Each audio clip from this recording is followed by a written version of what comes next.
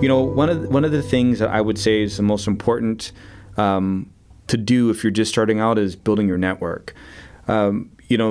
Nick gave a perfect example of, he was here in San Diego, came back. The first thing he did strategically was help build his network, find the thought leaders, find, mentors, find like the meetup groups, figuring out what your interests are, where your skill set can fit, and just help build a name for yourself. And eventually things will come. So I think that networking piece is extremely important starting out.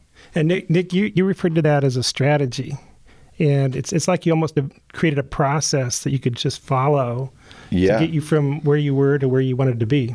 Yeah, I think when you're trying to break into an industry or a community, the first thing to do is really take stock of what are you passionate about? What would make you excited to get up every day and go to work and do? Because those types of situations are ones that are longer term, and you excel better, more, and faster because you're excited about what you're doing.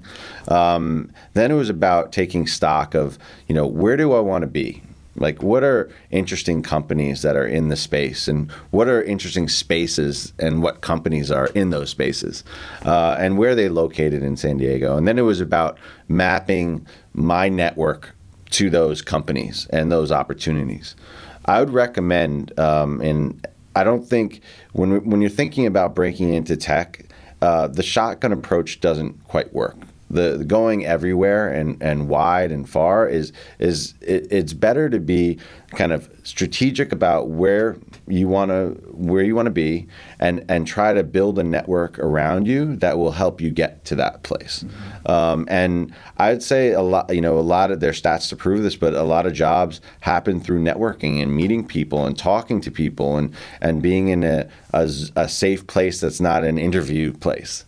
And that's where you really draw out kind of people's passions and qualities and where their experience is. So, taking a strategic approach to your life and career, I would say would be one of the biggest pieces of advice I'd give people trying to break into tech. That's great advice. It seems like some jobs never actually even make it to the job listings, that people find others to fill those positions through their network, or maybe they come across somebody who's just so impressive that they create a job that matches their skills. Yeah, I can't tell you how many times in my career where I've met young individuals, I've met individuals in industries that weren't kind of core and would automatically, through their applicant tracking system, be kind of pushed to the side, that have turned out to be energetic, smart, amazing people who have excelled.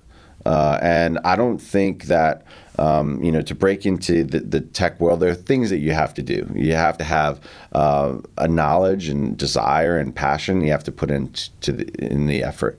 But there's potential for you to grow and learn more about areas that you didn't quite, you don't have the experience in, but you want to get that experience in.